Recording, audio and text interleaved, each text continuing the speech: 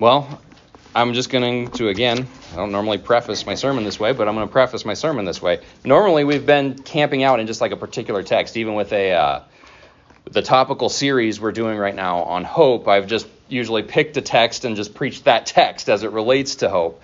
But this morning, we're going to be all over. This is kind of a theology of hope for sinners. I think one of the most interesting descriptions of God in the Bible is the one that Paul gives in Romans chapter 15 and verse 13, where Paul describes God as the God of hope. I wonder if you think of God the Father, God the Creator, God the Father and Lord of our Lord Jesus Christ as the God of hope. Earlier in our series on hope, I gave the following definition. Hope is a settled conviction of the future fulfillment of the promises of God. And if God is the one who both gives the promises and secures their fulfillment, He's the one who assures their fulfillment, then our confidence, our hope, is only as good as His character. Hope only makes sense if God Himself is trustworthy, which is why we need this truth, which is one of the central truths in Scripture, that God is faithful. That means no matter what life looks like, no matter how I feel at a given moment, I can trust that the Lord is at work bringing His perfect and sovereign will to pass. And His will is bent towards the good of those who love Him and are called according to His purpose. That's what Romans 8:28 says. That's important for us to know because there are times in life when we feel abandoned by God. We feel alone.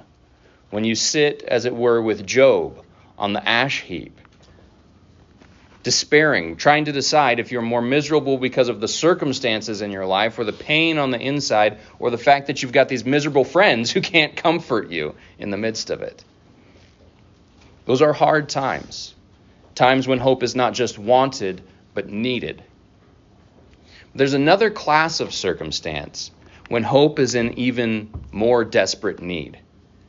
And those are the times when you know that heartbreaking circumstance or that desperate circumstance, the place where you're sitting, is your own fault. That's perhaps when we need hope most of all. Where can sinners find hope?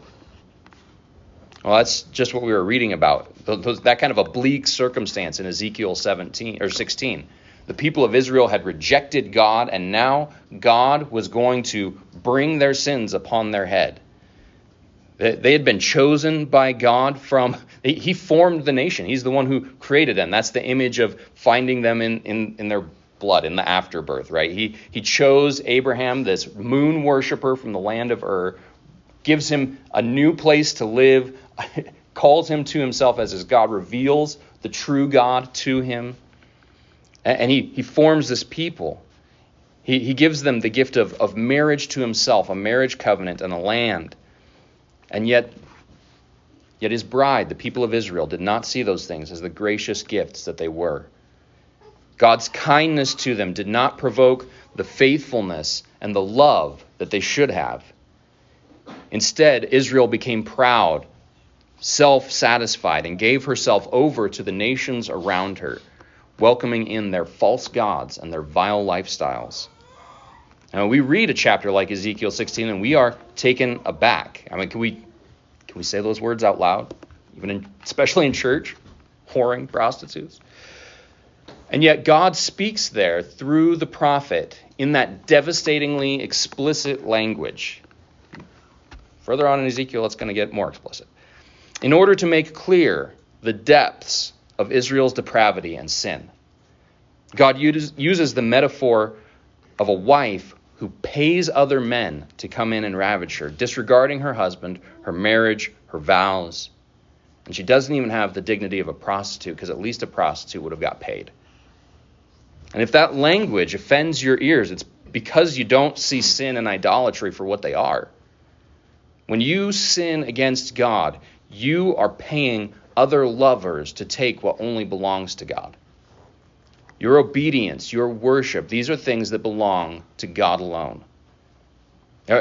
Earthly marriage, human marriage, is meant to picture that exclusive relationship. That's what Paul tells us in Ephesians 5, that a man should leave his father and mother and hold fast to his wife, and the two become one flesh.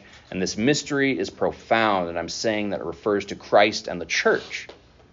That this creation institution of marriage ultimately is designed to picture the exclusive one flesh intimacy of Christ and his church. And so the language of whores and adulterous wives is exactly appropriate when it comes to God's people choosing to turn away from him.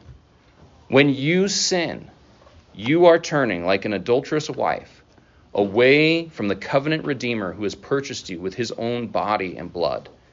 You're turning away from the one who gave everything for you.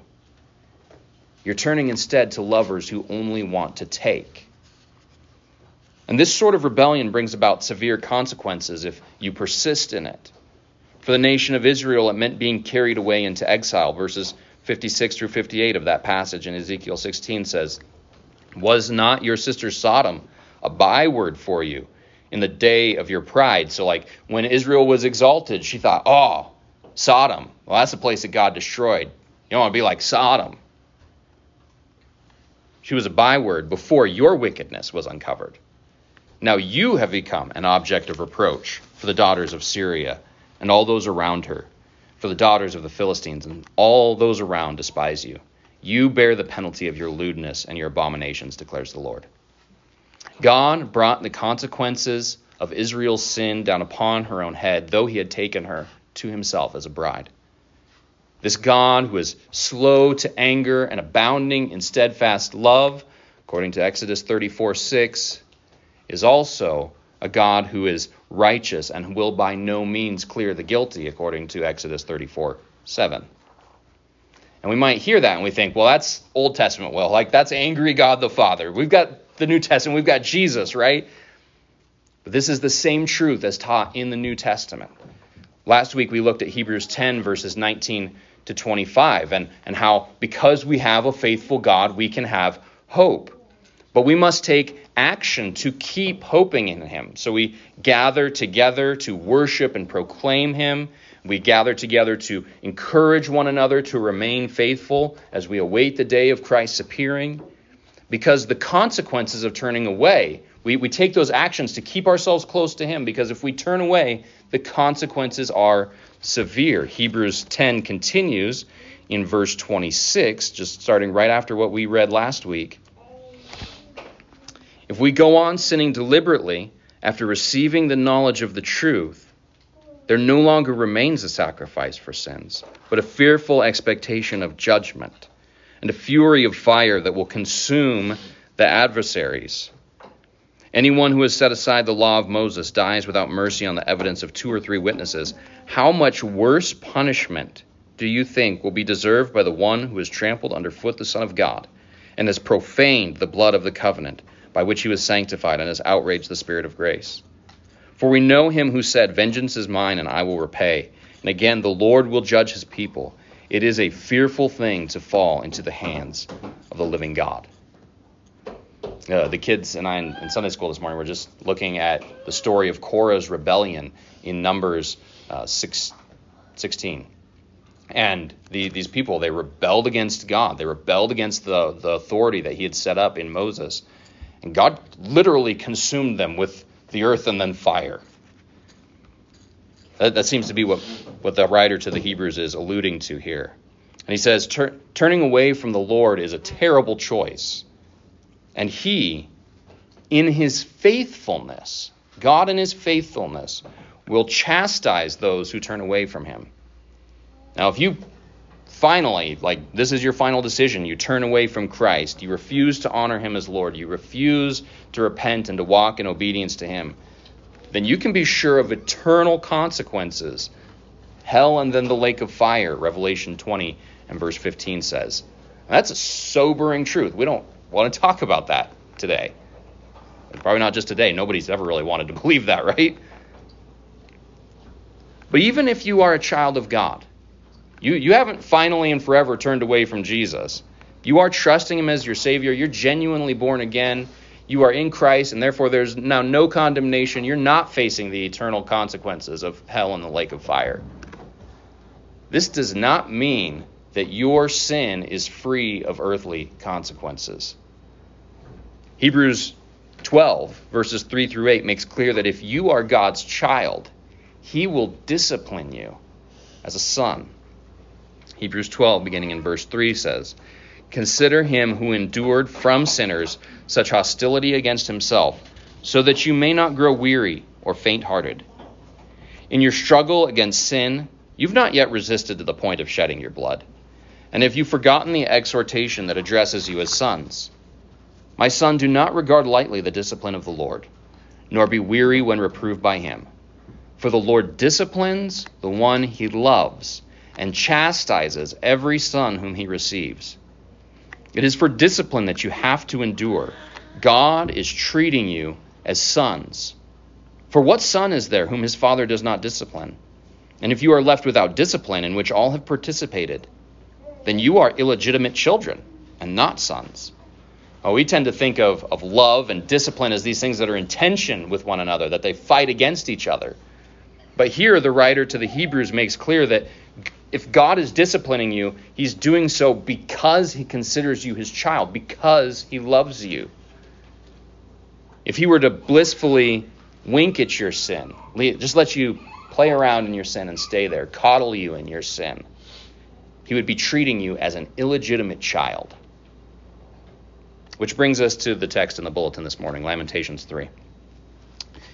It says 22. I'm going to actually start in verse 21. But to kind of set the scene for you in Lamentations 3, you need to understand that this book, it's called Lamentations because it is a long, sustained 5-chapter lament from the prophet Jeremiah over the ruins of Jerusalem. He'd prophesied for many years. He was sent as a young man to prophesy to the people of Israel, warning the people at large, warning the religious leaders, warning the kings of the nation of the coming judgment of God. And had they repented, had they turned away from their sins, God probably would have spared them. But they had steadfastly refused. I mean, multiple times they tried to kill Jeremiah. They threw him in a cistern. They would take his scrolls that he had written with his prophecies on them, and they would burn the scrolls. They did not want to hear what Jeremiah had to say. They remained steadfast in their rebellion. And now Jeremiah, who is called the weeping prophet, because in this book he sits looking out over Jerusalem, and he weeps at the destruction that came because of the people's sin. Babylon came in 586 and sacked the city of Jerusalem, broke down the temple, carried the people off captive, took away all the gold and the silver. All they left were the poor people in the land. Lamentations 1:1 reads, "How lonely sits the city that was full of people." And chapter 1, verse 17 continues, "Zion stretches out her hands, but there is none to comfort her. The Lord has commanded against Jacob that his neighbors should be his foes. Jerusalem has become a filthy thing among them." Again, 5 chapters we get of Jeremiah's sustained sorrow over the sin of his people and God's judgment upon that sin. We see Jeremiah's feelings about this in chapter 2, verse 11. "My eyes are spent with weeping. My stomach churns. My bile is poured out on the ground because of the destruction of the daughter of my people." I wonder if you've ever experienced that kind of gut-wrenching pain as you thought about your sin, the consequences of your sin, the sin and consequences of those you love. If you have, you're not alone. Jeremiah was right there with you. And you need to hear what he says at the center of this book, because while the sustained tone of Lamentations is lament, sitting right at the center of this book is one of the most beautiful rays of light that we find in all of Scripture. In the midst of the darkness, in the midst of the people being carried into exile and the temple being destroyed, in the midst of God allowing his adulterous wife to be brutalized by those she sold herself to, there is hope. That hope is not to be found in the worthiness of Israel herself, or in the mercy of Babylon or any other nation or people. That hope is to be found in the character of God. Lamentations 3, beginning in verse 21, says, "But this I call to mind, and therefore I have hope. The steadfast love of the Lord never ceases. His mercies never come to an end. They are new every morning. Great is your faithfulness. The Lord is my portion, says my soul, therefore I will hope in him. The Lord is good to those who wait for him, to the soul who seeks him. It is good that one should wait quietly for the salvation of the Lord. It is good for a man that he bear the yoke in his youth." So as we spend the rest of our time thinking primarily about this passage, I simply want to point out two truths. Number one, hope is rooted in the faithfulness of God. And number two, God in his faithfulness afflicts those he loves. First, hope is rooted in the faithfulness of God. Jeremiah is reminding himself that God is faithful. He's preaching to himself. The steadfast love of the Lord never ceases. His mercies never come to an end. And this is a remarkable thing to say in the midst of a city that's lying in ruins. His mercies never come to an end. Do you ever look at your life and see only sorrow, only bleakness, only bad things? His mercies never come to an end. Thank you, Jesus. And to believe that requires a deep internalization of what we said earlier, that your sin deserves death. If Romans 6:23 is true, the wages of sin is death, and it's literally true, and it's true for you. Your sin deserves death right now, in the past, not just somewhere out there in the future. You deserve to die because of your sin. And if you do, if you believe that, then when you wake up in the morning, any morning, no matter what's going on, you can say, his mercies are new every morning. Do you have anyone in your life who loves you? The answer to that is certainly yes. And if you don't think so, it's not because no one loves you. It's because you've become so self-focused that you can't see it. Now think about one of those people who loves you.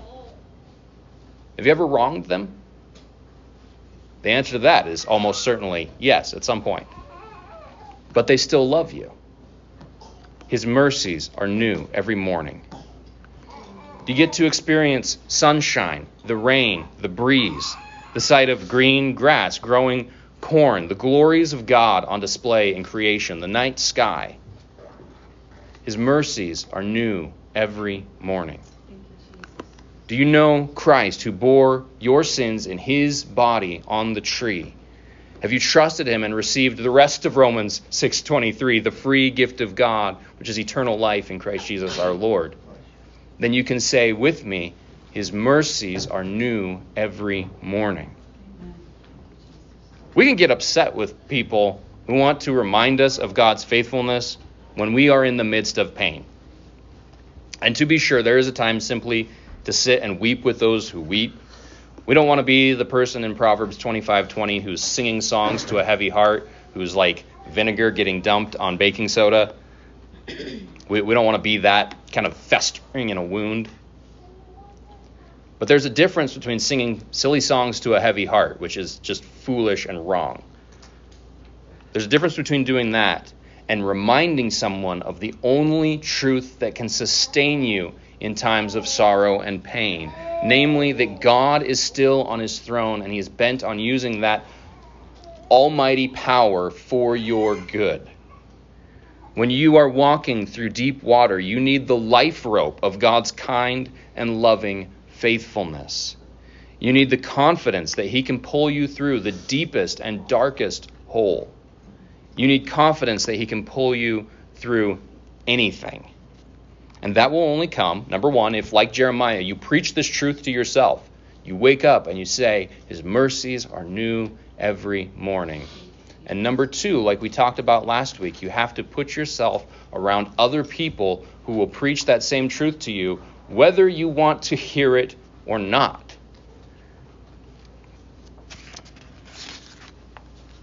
In our church covenant, the first section under the heading of the Word, it says this: the Word of God is the means through which the Spirit convicts us of sin, calls us to repentance, delivers the good news of Jesus to needy sinners. So we commit to giving and receiving biblical teaching as the central act of our corporate worship. We commit to regularly read the Bible in our homes. We commit to counsel one another from the Bible. We need to always be feeding ourselves from the Word and putting ourselves in position to be fed by others, the truths of God, to be reminded day in and day out of His faithfulness and of His mercy towards us. We need to keep our noses and our ears and our hearts attuned to this book if we are going to hold fast to God in the midst of trial. Jeremiah believed that having God was more important than having a peaceful and easy life. Verse 24, he says, "The Lord is my portion, says my soul, therefore I will hope in Him." Though Jeremiah and his people were feeling the consequences of their sin, Jeremiah knew, I can still look to the Lord and He will be my portion. He will be enough to sustain me and satisfy me through the darkest of times. It's only with this kind of hope that sees knowing God as the greatest good, that we can truly benefit from His fatherly discipline. We need a faith and a hope that can endure God's chastisement, His punishment for our sins, His correction of our sins. Did you notice that rather strange sounding verse 27, here in Lamentations 3? It is good for a man that he should bear the yoke in his youth. What in the world does that mean? And if you took that in isolation, it might sound like it's good to work while you're young, because you're going to be too tired when you're old, right? It is good to work when you're young. That's true enough, but as the 19th century preacher J.C. Ryle used to say, it's certainly a truth, but it's not the truth of this text. This yoke that it's talking about in verse 27 is the yoke of pain, and we know that if we keep on reading verses 28 through 30, which say, it's good for a man that he should bear the yoke in his youth. Verse 28, let him sit alone in silence when it is laid on him. Let him put his mouth in the dust. There may yet be hope. Let him give his cheek to the one who strikes. Let him be filled with insults. It is good to bear the yoke of God's heavy hand upon you when you are still young enough to learn. It's one of the messages at the end of the book of Ecclesiastes. There's certainly a sense, obviously, in which if you still have breath in your lungs, you are young enough to learn from God. Praise the Lord, right? But if you are sitting here, no matter how old you are, you can hear from Him, you can learn from Him, you can embrace His rule over your life.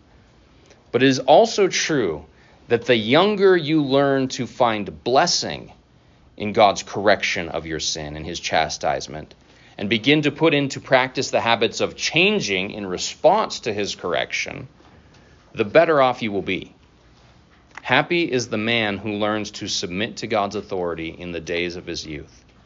This is why parents, especially fathers, are to instill discipline and respect for authority in their children, because learning that lesson at home will save many years of sorrow. This is an uncomfortable truth for a lot of us to swallow.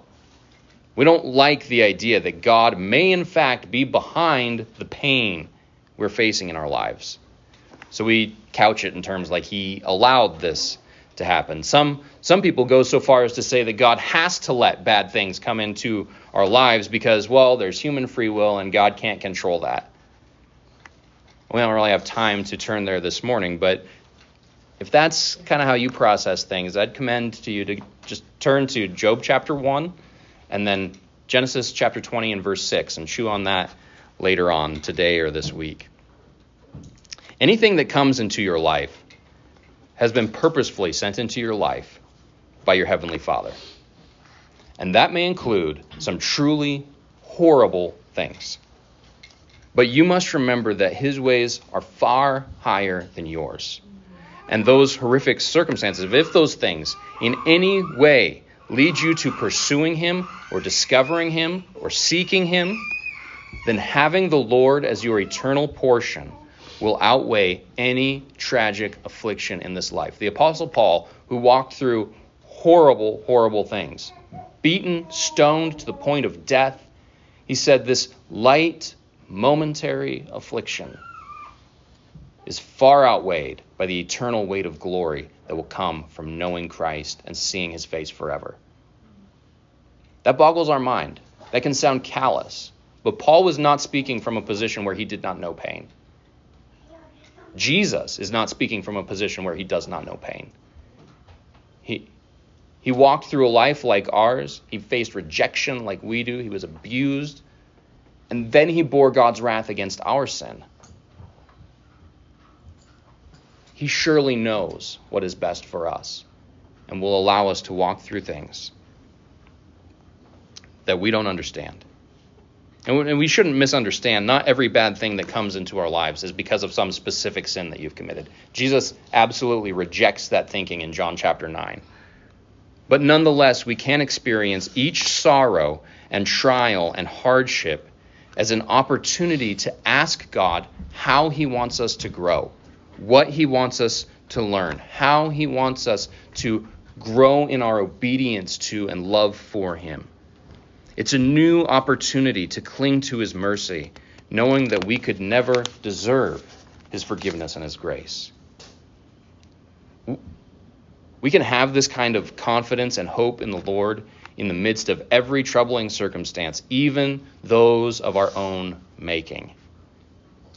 Even in that absolutely brutal chapter of Ezekiel 16, the Lord promises to remember his people, to establish a new covenant, an everlasting covenant, in which he himself will atone for their sins. And we know this is precisely what the Lord Jesus did in coming to earth. From heaven he came and sought his bride, laying down his life to atone for her sins, making himself the sacrifice.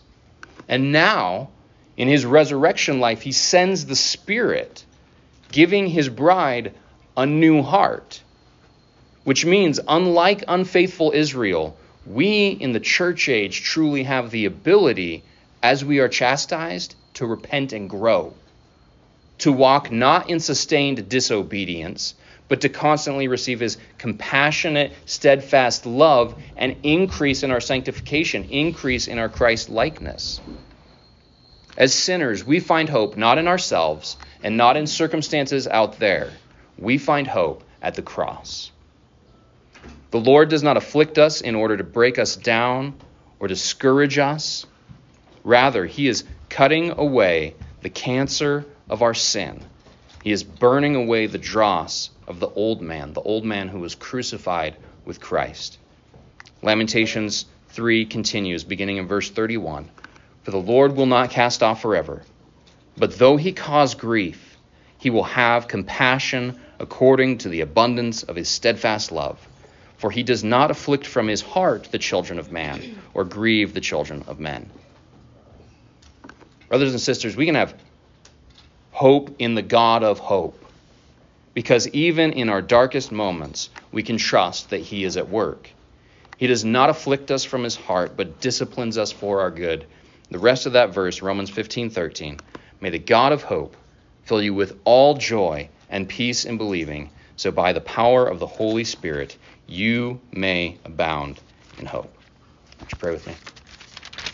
Father God, would you give us that kind of eternal perspective that sees every difficulty and trial you bring into our lives as an opportunity to grow in your grace, to lean on you.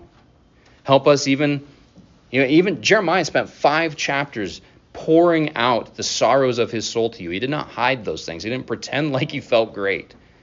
But yet in the midst of that, he could anchor his soul in knowing of your goodness and your faithfulness. Lord, would you help us even in the midst of the deepest, darkest valley, the valley of the shadow of death, to fear no evil, knowing that you, in fact, are with us, whether we can see you or not. We pray these things in the precious name of your Son and our Savior, Jesus Christ. Amen.